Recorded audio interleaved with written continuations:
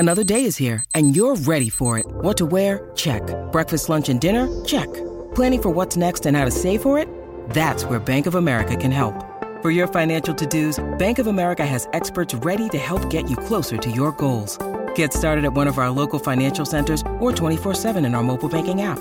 Find a location near you at bankofamerica.com/talktous. What would you like the power to do? Mobile banking requires downloading the app and is only available for select devices. Message and data rates may apply. Bank of America N.A., member FDIC. When you need mealtime inspiration, it's worth shopping Kroger, where you'll find over 30,000 mouth-watering choices that excite your inner foodie. And no matter what tasty choice you make, you'll enjoy our everyday low prices, plus extra ways to save, like digital coupons worth over $600 each week. You can also save up to $1 off per gallon at the pump with fuel points. More savings and more inspiring flavors make shopping Kroger worth it every time. Kroger, fresh for everyone. Fuel restrictions apply. Hello, everybody. This is Marshall Poe. I'm the editor of the New Books Network. NBN listeners like to read books and buy them. So we thought we'd tell you that right now, our friends at Princeton University Press are having a remarkable site-wide sale. You can get 50% off books, including ebooks and audiobooks, with the code 50, F-I-F-T-Y, at checkout until May 31. You can save some real money on Princeton University Press books. I encourage you to go there and check it out. Welcome to the New Books Network. Hello, everybody, and welcome back to New Books Network. I'm Galina Limarenko, doctoral candidate in neuroscience with a focus on biochemistry and molecular biology of neurodegenerative diseases at EPFL in Switzerland. I will be your host today. Today we'll be talking to Brendan Borrell about the new book, The First Shots, the epic rivalries and heroic science behind the race to the coronavirus vaccine. Heroic science, chaotic politics, billionaire entrepreneurs. Award-winning journalist Brendan Borrell brings the defining story of our times alive through compulsively readable, first-time reporting on the players leading to the fight against the vicious virus. The First Shots lays bare, in a way we have not seen, the full stunning story behind the medical science one-shot of our lifetimes. Well, Brendan, welcome to the show. Hi, Galina. Thanks for having me. So I would like to start by asking, how has this pandemic affected you and your work? I think I've gone through many of the same struggles that everyone else has. I mean, starting in January 2020, I'm a freelance journalist, and I had many assignments canceled, and wasn't sure how I was going to make a living because I couldn't travel.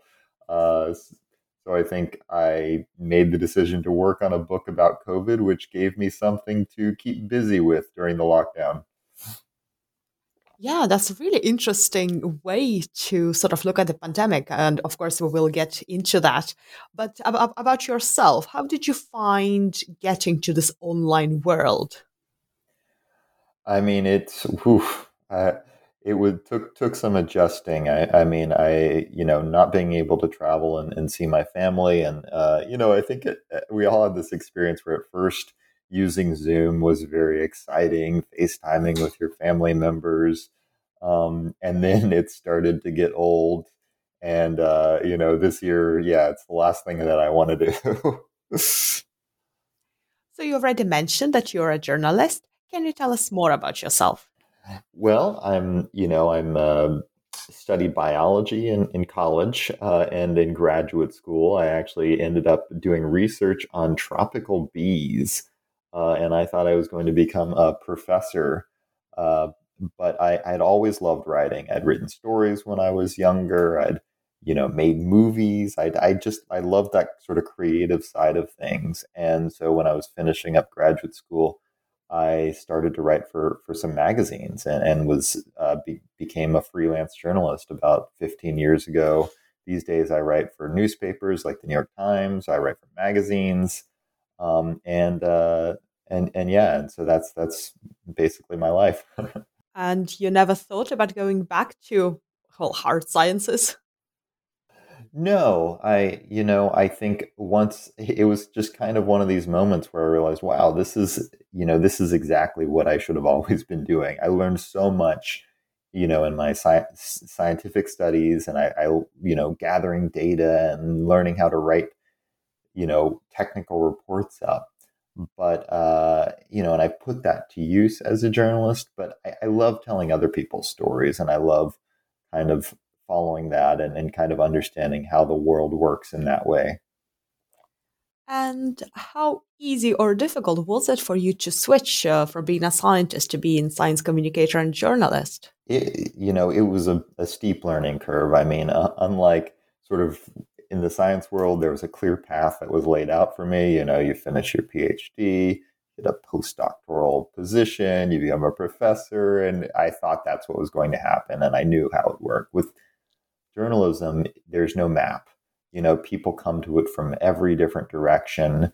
And the freelance world is reaching out into a black box, trying to find, the email for an editor who you want to write for, figure out how much you're going to get paid for it, how much time it's going to take, understanding, watching what magazines go out of business and others appear, and you say, oh, there's a little bit of money there. These people will pay me to write an article. So it is, it's a little bit of a hustle. And what would you say to our younger listeners and perhaps early career researchers or students who might be considering a career in science journalism?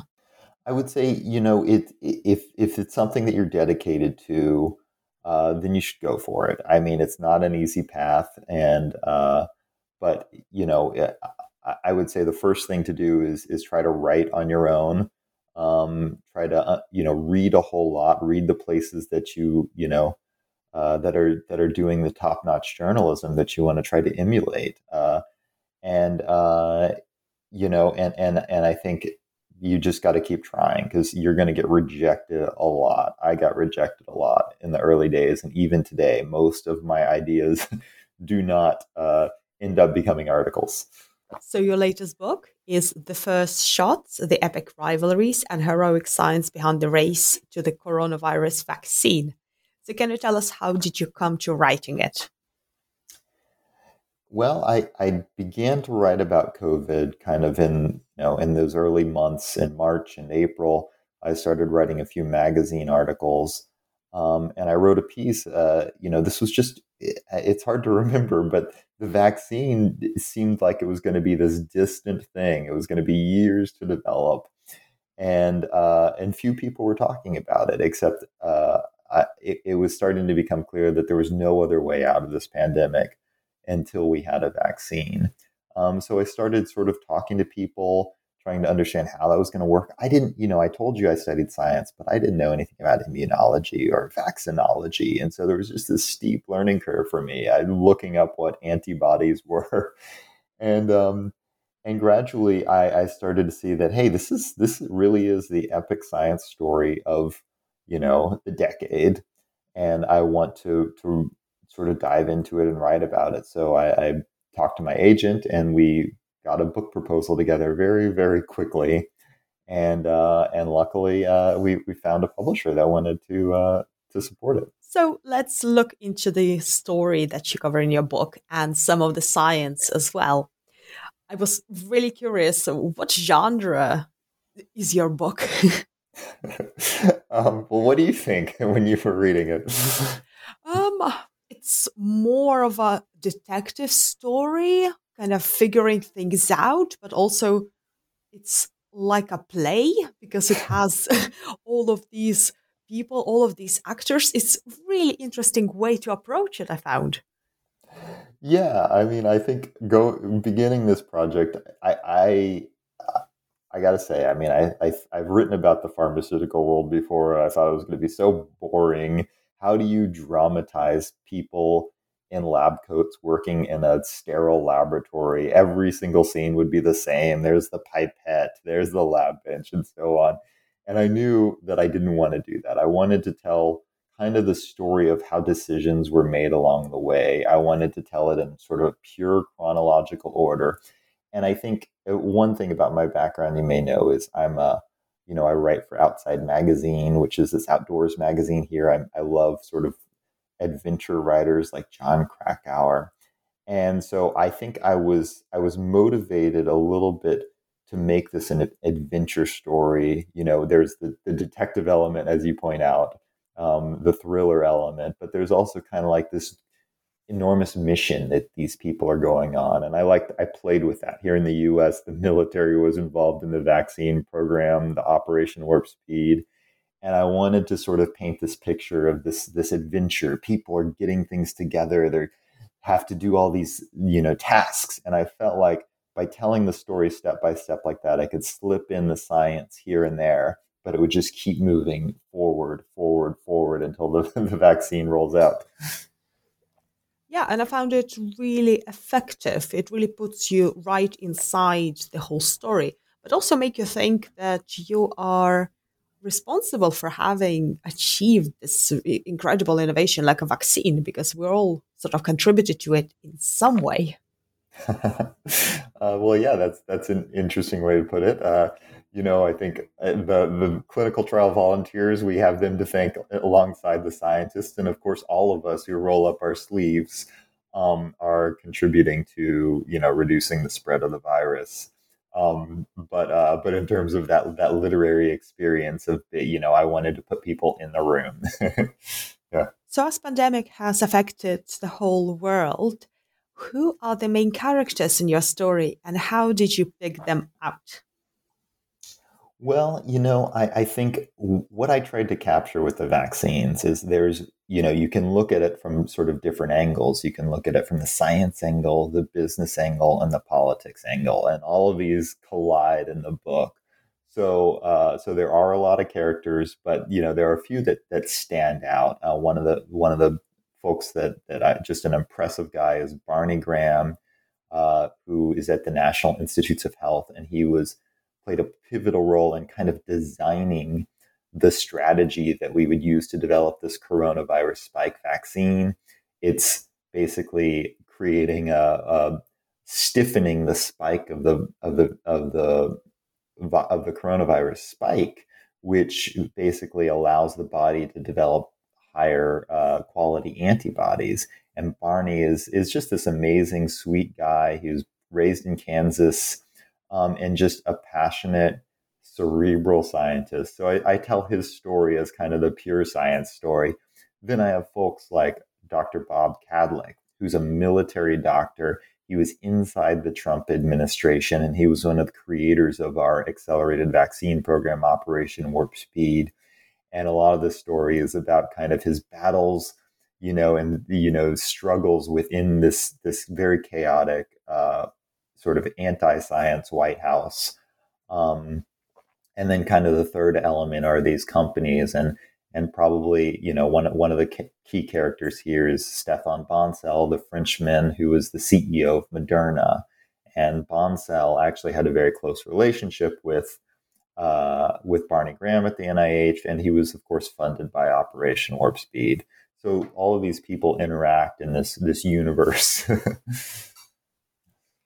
So if we go right to the start of the pandemic, how did it all begin? The how it began is, of course, a matter of some controversy. Of course, mm-hmm. There are some people who believe that, there was a laboratory leak of sorts from the Wuhan Institute of Virology. That's become very popular.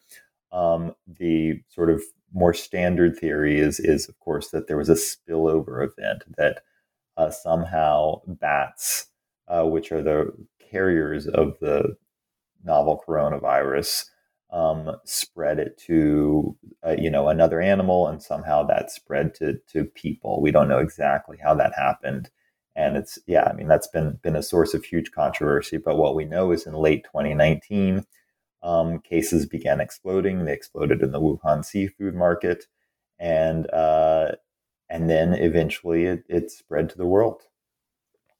And what was the reaction, especially in US, to these initial revelations? Well, I think everybody all over the world was there. You have this thought, you're looking at this thing on the news and you're thinking, well, that's too bad for them, right?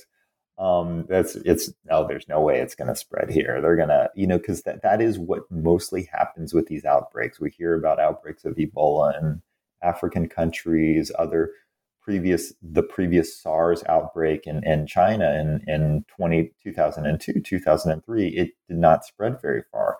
These diseases are kind of fast and furious, and then they run out of people to infect, or basically burn themselves out. And so yeah, I think there was a sense of disbelief, like we're going to be okay. And then, around late February, it became clear that actually the coronavirus is here in the U.S. It's incredibly infectious, and it's going to be a pandemic. So before the efforts of vaccine development were, I suppose, put into the gear, there were some ways to sort of prevent pandemic spreading. So how was it approached in the US? I mean, as you may be aware, we had a very sort of chaotic White House. Our government was not very well organized. There were a lot of different opinions within the Trump White House about how seriously to take the coronavirus.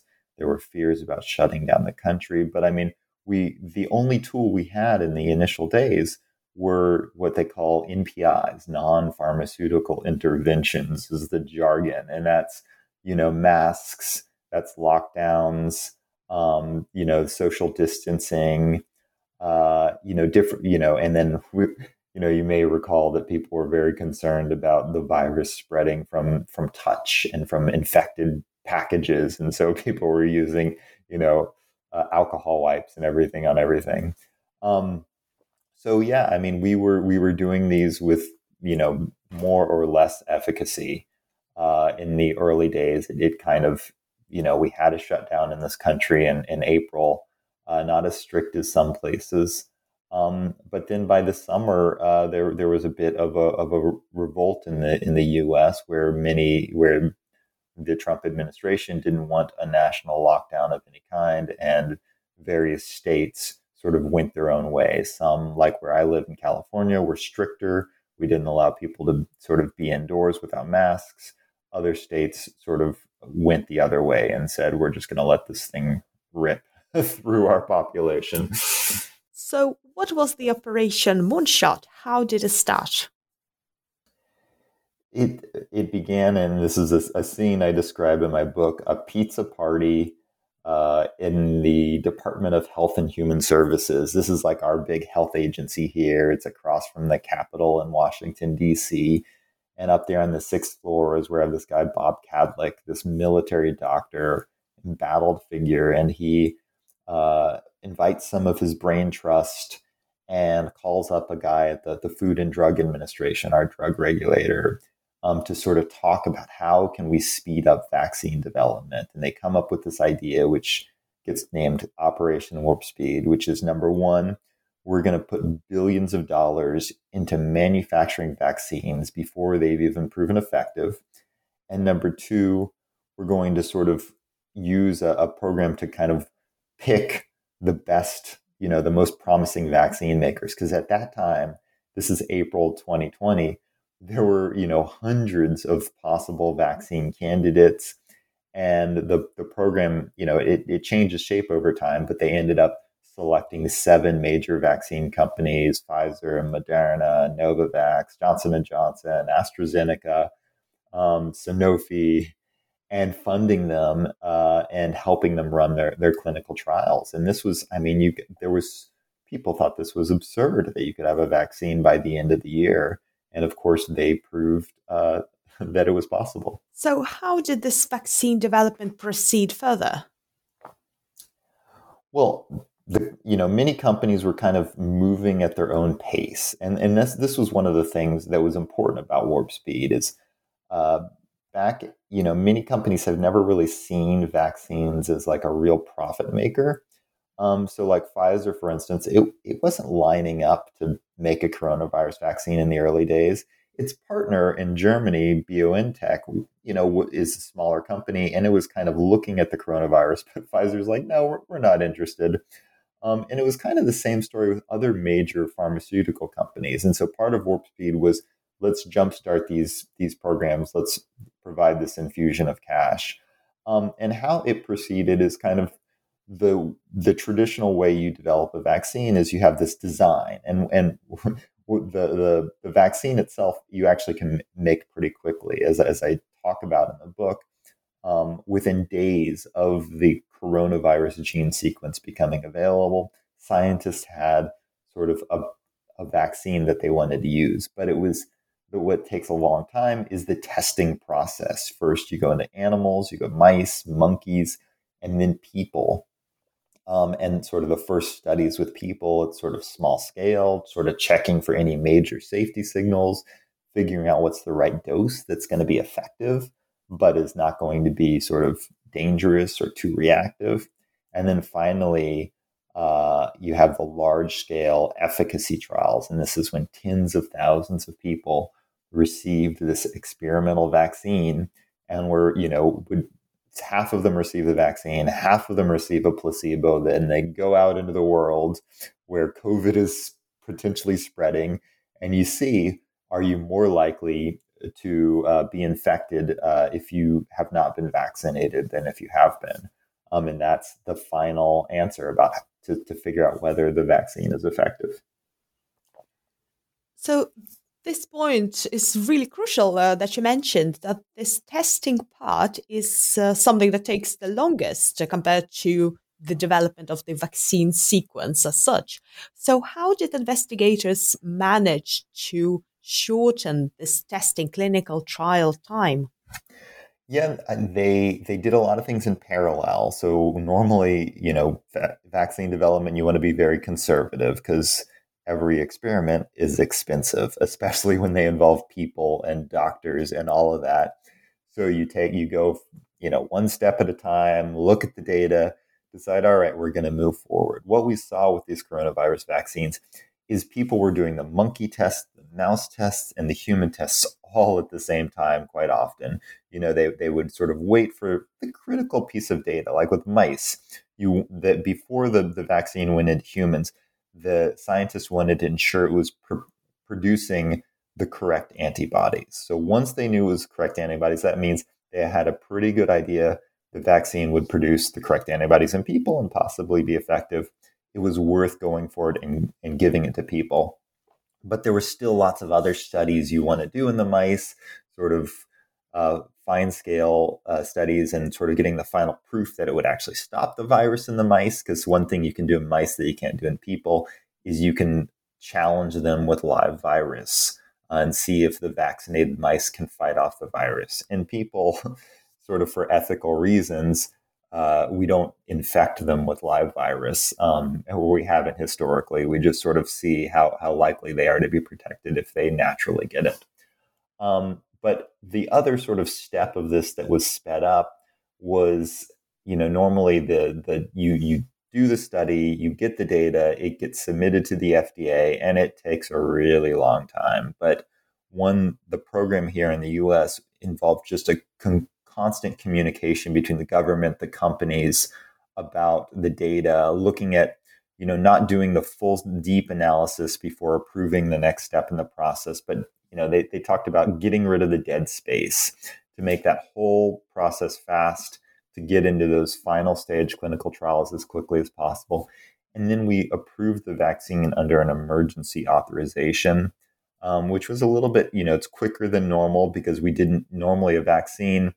The FDA likes to see 6 months worth of safety data showing, you followed the participants of your trial for 6 months. In this case, they only wanted 2 months of data. So there were a number of things that moved the process faster. And then there was just a whole lot of good luck. The fact that this mRNA technology, which had never been used before, actually worked. Wow. So essentially, it's not the case of cutting corners. It's more about making all of the processes run in parallel and making them more efficient. Yeah, I think so. I mean, I think people are very careful to say, "Oh, we didn't cut any corners," because it sort of scares people or makes them worried that things weren't done right. I mean, but we were in a pandemic. There was a very intense emergency, and so I think the main way that there were sort of going in parallel, speeds things up. But I mean, also the fact that the moment the vaccines were approved, there was already vaccine being manufactured that's incredible. I mean, normally a company would wait till they get approval, then they would start ramping up manufacturing, because that's a huge process in itself, and it is a slow one. I mean, took them 6 months to get their first vaccines out, and then ramping up to vaccinate the world is a continuing challenge. So, of course, the response and management of pandemic has many different players. Something like governments and society, and also high politicians. So, I wonder if you could give us a bit of a glimpse into what do they all have to kind of contribute to the response. Yeah, I mean, in the U.S., we have several agencies. We have, and I talk about them in the book. The National Institutes of Health is kind of our biomedical research institute. It's a very impressive organization. I went there. It's like a large college campus. There's a big hospital there, and then there's just labs studying every single thing you can imagine. And this is the institute where Anthony Fauci works. He runs the National Institutes for Allergy and Infectious Diseases and oversees this vaccine research center, which produced the vaccine. Then we had the Centers for Disease Control, which is they're responsible for kind of epidemiology and tracking diseases, tracking obesity rates. And they during the pandemic have been very heavily criticized because they also sort of offer they're supposed to communicate information to the general public about how to how to handle themselves. Do you wear a mask inside? Is it okay to meet other people and take off your mask, and so on? And the communication has been a big challenge. And then the third sort of wing of this is sort of the FDA. These are the regulators. These are the people that decide, hey, is this vaccine ready to go? And it's kind of interesting because each of these sort of components of our government here, they're kind of walled off from each other. And I think in the book I talk about how they have different cultures. There were tug of war going on, and I think it was important that these people had different opinions, because that sort of allowed a kind of debate to play out and allowed sort of the best ideas to come to the fore. And what about scientists? So during this pandemic, we saw that many more started to speak up and speak to the population. So how did you observe their roles evolve? I mean, this pandemic has brought an incredible amount of science. I mean, the number of papers that have come out about coronavirus immunology and so on. I mean, it's just a flood of scientific research. This is one of the most significant, you might call it, scientific experiments in the history of infectious diseases. So, I mean, it's been amazing to watch the data come in and get analyzed so quickly. There's been so much data sharing that's been going on. And so I think it's been very interesting, and the scientific community has played a really important role in sort of helping us understand what is happening with the vaccines, help us understand what part of the government response is appropriate or not. They've sort of, as outside scientists at universities, are able to kind of challenge the government on some of their policies. So it's been a very interesting time for science, and so many scientists have come out on social media and also sort of help people understand the science of the vaccines and why they're safe. And now coming to a bit more controversial player, the media. How does this fit in? Yeah, I mean, the media has it's been a learning curve for sure. Some sources of information. Some, when COVID broke out, suddenly you had all of your political reporters having to cover the coronavirus, and many, it's kind of interesting to look back at some of the early stories about how these things were reported and who was reporting them. I remember there was one very good. It was a very good story in the New York Times about sort of the global vaccine race, but it had people like Carl Zimmer, who's a very well-known science writer, with a national security writer, sort of both working on the same story. But yeah, I think to your point about what you mean by controversial, you mean that sort of some of the stories have been overblown. You feel like there was a lot of fear that might have led to some bad decisions here and there, and I think that was hard. It was this unfolding. Um, un, there was just a huge amount of uncertainty. We never knew, is the virus going to explode this week or next? Is it going to be more severe or less severe? And I think, the media's responsibility is to report what they're learning from the scientists. But yeah, to put it in context and make sure that uncertainty around it is very clear. But I think that there were some bad stories out there. It's the caliber of journalism was I can say is pretty impressive here in the U.S. Did you have a feeling that in this situation, some of these stories, they were called out a little faster as well? That if some of them weren't really giving correct information or even misinformation, other people would call them out? We saw that I mean, these stories would end up on Twitter so quickly, and there was a lot of picking apart of every story, every phrase that was used.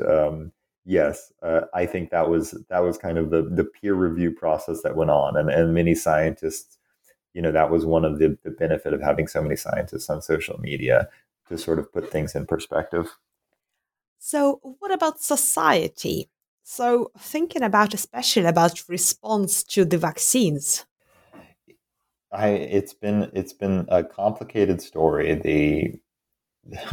We went in the early days from having not enough supply of the vaccines, just a few doses, people desperate to get them, to suddenly having a situation where the demand has started to flag, and the levels of vaccination have been disappointing, particularly here in the U.S. I know some European countries have very impressive vaccination rates. And the degree to which there's been kind of this strengthening of the anti-vaccination movement has been pretty scary. I mean, if ever there was a vaccine that's been demonstrated to be safe and effective, it's this one. But a lot of people, don't see their individual risk as too high. We know COVID primarily affects the elderly and the vulnerable. So younger people are like, why should I get the vaccine? And the problem with that, of course, is that it's allowing the continuing spread and evolution of the virus. So where do you see us going from here? Well, yeah. The worst thing you could possibly do is try to make a prediction about the coronavirus. You're guaranteed to be wrong. I mean, I want to say, after this Omicron peak, that we're not going to have a major peak, but the virologists tell me that's not true, that we could have another nasty variant appear, come out of some unvaccinated country. So yeah, I think that the story's not over, but we are probably going to see developing herd immunity, a hybrid of vaccination and people who had been previously infected, generally lowering the severity of the virus. But like seasonal flu, we might have worse years and better years. And I think the sort of the story for the future in the vaccine department is I know that scientists have been talking about creating kind of universal coronavirus vaccines that will cover a greater range of variants. And I think the other larger story is that, the next outbreak may not be a coronavirus. It could be something else.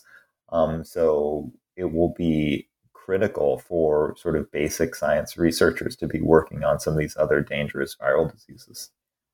So, what would be the implication of us preparing for these kind of situations in the future to really have a good response to the upcoming pandemics? Yeah, well, I talk about this idea that Barney Graham had. He's this researcher at the NIH, which is that there's about 25 families of viruses that are known to be dangerous to humans. And we have vaccines for about 13 of these representative members in each of these virus families. And he thinks that we need to be going, hard on the other 12 virus families to create what he calls prototype vaccines. Because if you have sort of a vaccine for one coronavirus, you're able to sort of modify it and use it for a different coronavirus. You have to sort of go through testing and there might be some other changes, but you're in a pretty good place. That's part of the reason we were able to move so fast with this one. That's why 2 days after getting the sequence, Barney Graham was able to have a vaccine design. Because years before he'd been working on coronaviruses. But what if it was a virus that we have not studied before? And that would be that would take a lot longer. And now thinking about the human part of it, so pandemic has really showed that we can be really resilient as society, but it's not going anywhere, at least in the very close foreseeable future. So what, in your opinion, is the impact or implications of having good mental health, for example, or support for you to be able to kind of weather it? Yeah, I think this has been very trying for many people, and I mean, people who live alone, people who don't have strong social connections, I think were particularly hurt by the pandemic. But I think it affected everybody. The mental health has certainly been one of these things that has taken a bit of a hit because you focus on the infectious disease, the immediate threat, the thing that's scary, but people probably aren't doing therapy as much as they should be, and going out and seeking the support they need. I think the beauty of one of the developments of the pandemic has, of course, been Zoom, and I know you can seek some mental health services via Zoom now, and that has been sort of an interesting development. This has sped up our sort of modern communication technologies and open people up to new ideas in terms of that. But yeah, I mean, there's no escaping the fact that people have had economic troubles and and challenges because of the pandemic. So, what discoveries along your journey to writing your book, The First Shots, surprised you the most? I think I was most surprised by just, I mean, the incredible dedication of all of the civil servants, the people who worked in government, who pushed this program forward and allowed, and were working and 24 hours a day, sleepless nights, trying to solve this problem. I had this idea going into it that, the government's going to be boring. I mean, I'm not a political writer, but man, I was fascinated by the inner workings of the government and the way regulation worked. And it sounds like super boring, but I think as you can see from the book, it's pretty riveting stuff. And do you have ways of kind of switching it all off? Because you're living through the pandemic, but also you're writing about pandemic. Don't you sometimes wish just to wander away somewhere? Well, yeah. I mean, when I finished my book, I thought, oh my God, I don't think I want to write about the coronavirus anymore. But I don't really have a choice. It's still in the news, and it's still something that I mean, we're all paying attention to. But I do have ideas for what my next projects are going to be, and then they might not be related to this. So I'm looking forward to that. Excellent. Well, it has been truly insightful discussion. And can you tell us what is next for you? Next for me, I think I'm still kind of looking for it, but I do write a lot about the the natural world.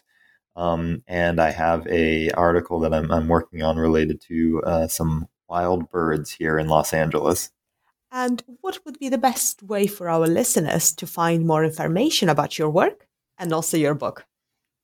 Well, my website's just brendanburrell.com, and I got a website for the book too, which is thefirstshots.com. Well, thank you so much for joining me today.